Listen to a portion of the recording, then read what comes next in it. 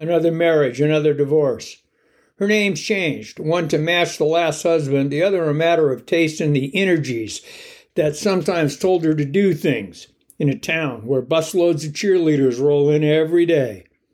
Smiling like they mean it while Miss Best Hogg, beauty queen of all the Missouris, whose specialty is baton twirling at the head of 4th of July parades, marching directly behind Miss First Runner-Up Hogg, who has the honor of carrying the flag of our sacred nation, which is a privilege. But definitely not the same as spinning in sparkles down Main Street in front of the mayor and the agricultural commissioners and all their wives, who say, "Brenda, you really got what it takes. You ought to be in movies, or at least on TV. Just don't forget your morals." Which is why she went home and dumped Eldon and came to Hollywood to live her dream in a heathen paradise where the first thing a black homosexual tells her and the other beauty queens is that smiling is not just showing a lot of teeth. If it was, dinosaurs would be stars, and they're not except for one, and he's named Barney. And all the girls laugh and shake their heads. No, they don't want to look like a purple plush toy. And they try real hard to smile like they mean it, instead of what they've been taught and secretly believe in, because what would this homosexual know about women smiling at men, and what works and what doesn't? After all, this smile got me Miss Best Hogg for the whole state, not just the county, and I'm betting on it getting me to where I want to go, or at least married to someone who is already there, and has a lot of money.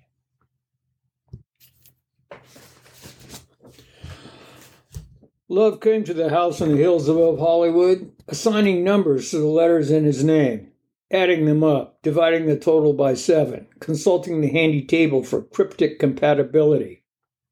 Crystals appeared, hung in auspicious corners. Obscure prayers were chanted, supposedly ensuring success, or, even better, staving off disaster. Rotating stars, mystical pictures, new books with new secrets. She believed it all. Used what worked, and didn't believe and didn't disbelieve, but was sincere and fun in bed. And he saw her till she became occupied on a higher plane with someone else. And he hadn't seen her in a while, and one day she called like she did when she got stuck back on this plane, and said she missed talking to him. He missed sleeping with her, so when she said, "Why don't you come on over and see me?" he said, "Sure." She liked to drink enough to get lightly buzzed, never sloppy, and she could get a little nasty like the time she unbuttoned her top so her bra boob was mostly exposed in the early morning service she worshipped at, where a violent jazz band delivered a message of kindness, joy, love, and happiness between sermons, devoid of biblical allusion. And she rubbed herself against his arm till he got a boner in the church on the hill, which made her giggle till the rhythm section started in like the Wailers at full bore, and he couldn't wait to get her in bed and offer it up for the agony of baby Jesus nailed to a cross of fire, as savage Satan pitchforked sinners, cheering the spectacle, and souls burned for centuries in flaming purgatories for rubbing one out, because he suspected he was probably doomed. And that's all right if he could just get some now, for his future would take care of itself, like it mostly always did.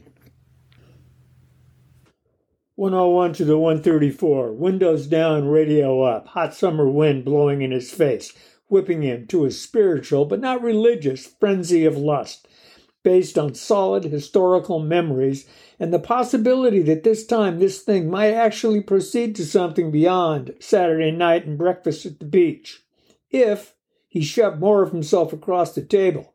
And perhaps she would too, because we've done this enough, and maybe this is what we're looking for, what we both need. That's what he thought while driving that road, forgetting expectations are as often the road to emotional disaster as sexual fulfillment. She'd done the numbers again, which was always a good sign. It meant she was looking to validate decisions already made. Disdainful of science, ignorant of facts, she believed assigning numbers to letters, adding them up, then discarding the results except for the last digit, and comparing it to her number and looking it up in a book provided predictions. It was all scientifically similar to cow pie bingo. Compatibility could be assured except when it didn't, and she wanted to get laid, in which case she solemnly declared it was the only another tool of life, like the I Ching, tarot, and her medium. And you took what was useful and left the rest, because it all worked, but you never knew for sure which was accurate, so you have to be flexible. She believed, and she was mostly happy, content with life. It worked for her. Over her bed lurked an ominous pyramid, a great metal contraption. Vaguely hostile, iron bars welded an intricate design to the exact angles and dimensions of the Great Pyramid. Not one of the lesser brothers, but the Great Big Mother. Faced with polished bathroom tile, she said it captured the energy of the infinite cosmos, focusing it upon whatever was centered beneath the apex, which is why the pharaohs built the pyramids, to propel themselves through time and space into a future of an infinite transcendence.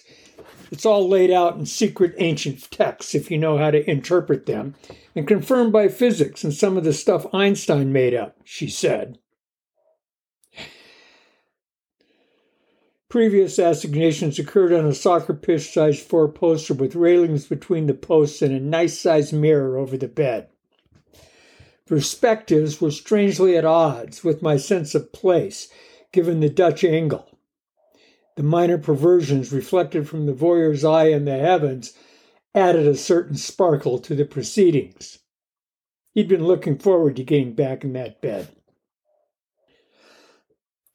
Hieroglyphic ruins, caterpillars with hairy legs, squiggles of doomed gibberish, all crisscrossed the pyramid, scrolling secrets of ancient texts hidden in arid caves until discovered by Mercedes-Benz driving Bedouins, then liberated by white nationalists intent on building a Bible museum.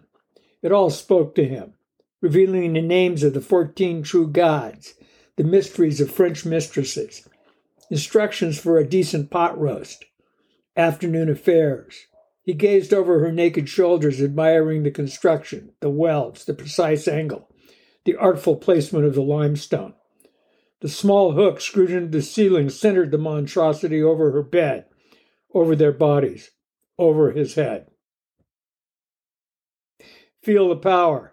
Feel the power. Can you feel it? Full of Pharaoh's energy, pulsing to secret electromagnetic emanations only she could feel, she galloped across the spiritual savannah, which, however much he tried and however much he wanted, he could not feel. She was grinding so hard it hurt, and he was impressed with her ability to channel the hidden powers of the universe. A flagpole in a lightning storm. She jolted with energy bolts till the bed, the room, the pyramid rocked rhythmically to the unknown secrets of the long-dead pharaohs. The pyramid swung back and forth, and he worried about the hook holding this thing up as the angle iron arced across his vision, and he wondered if he'd be decapitated if it pulled out while he was pinned beneath her and it fell.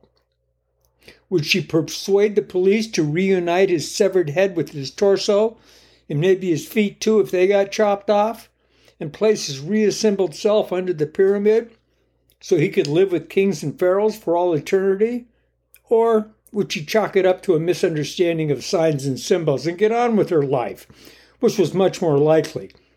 As she'd throw the bones, consult the cards, count the numbers, and one of them would say, "Don't worry, it was his karma, not yours. Have a good time. Go get laid. Forget it. He must have had it coming. It happened, so it was meant to be, right?" The word tautology occurred to his brain at this mystical moment. He didn't know why. The exact definition escaped him. He thought he was on the right track, philosophically, if not physically. Right now, everything is just fine, except I'm wondering about the guy who put this thing up. And if he knew what he was doing and used a big enough hook and got it into a sturdy enough rafter, big enough to hold all that weight.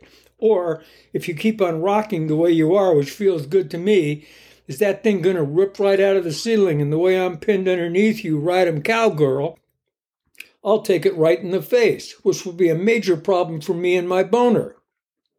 That's exactly what he said. at that precise moment in time.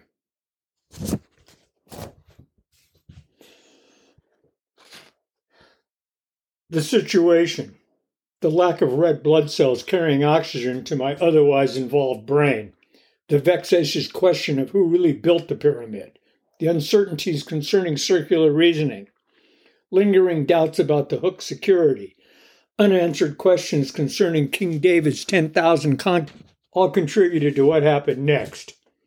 It wasn't my fault.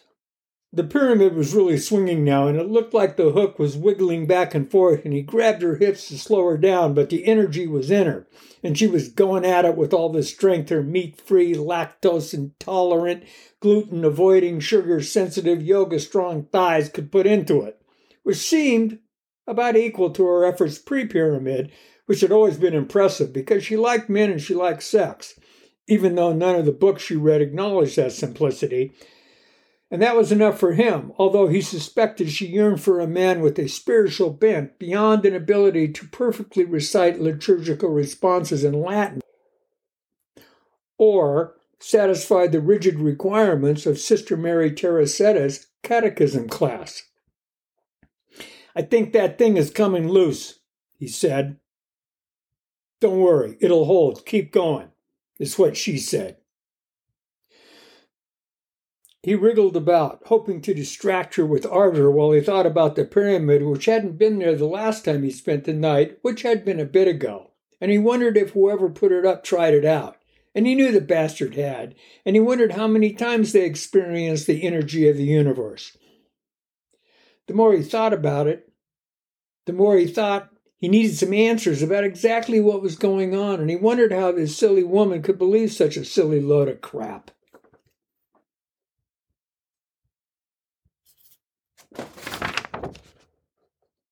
"Did you two try it out?" he said. "What are you talking about? Just shut up and do it," she said. "Is that why you think it won't rip out of the ceiling?" he said. There was more conversation concerning the hook, the pyramid, the guy who put it in, and other related matters. Finally, she said, "Get out." Blasting east toward the little house hanging on the hill above Hollywood Boulevard, windows down, radio up, hot summer wind blowing in his face, he swore, no more of this and no more of that, tarot card reading, astrology chart predicting, vortex energy swirling, crystal hanging nonsense, chakra breathing, number counting, yoga stretching, four agreements promising, law of attraction, lying, cheating women, which would significantly cut down getting laid in this city of pagan, female, heathen savages, worshipping thankless gods in languages long thought dead, but would save him from nights like this. That is what he thought driving east on the 134. Degenerate monsters chanting love songs into the airwaves, mockery from the ether, tail lights to infinity ahead, disappointment and rejection behind, eastbound toward Hollywood. Alone.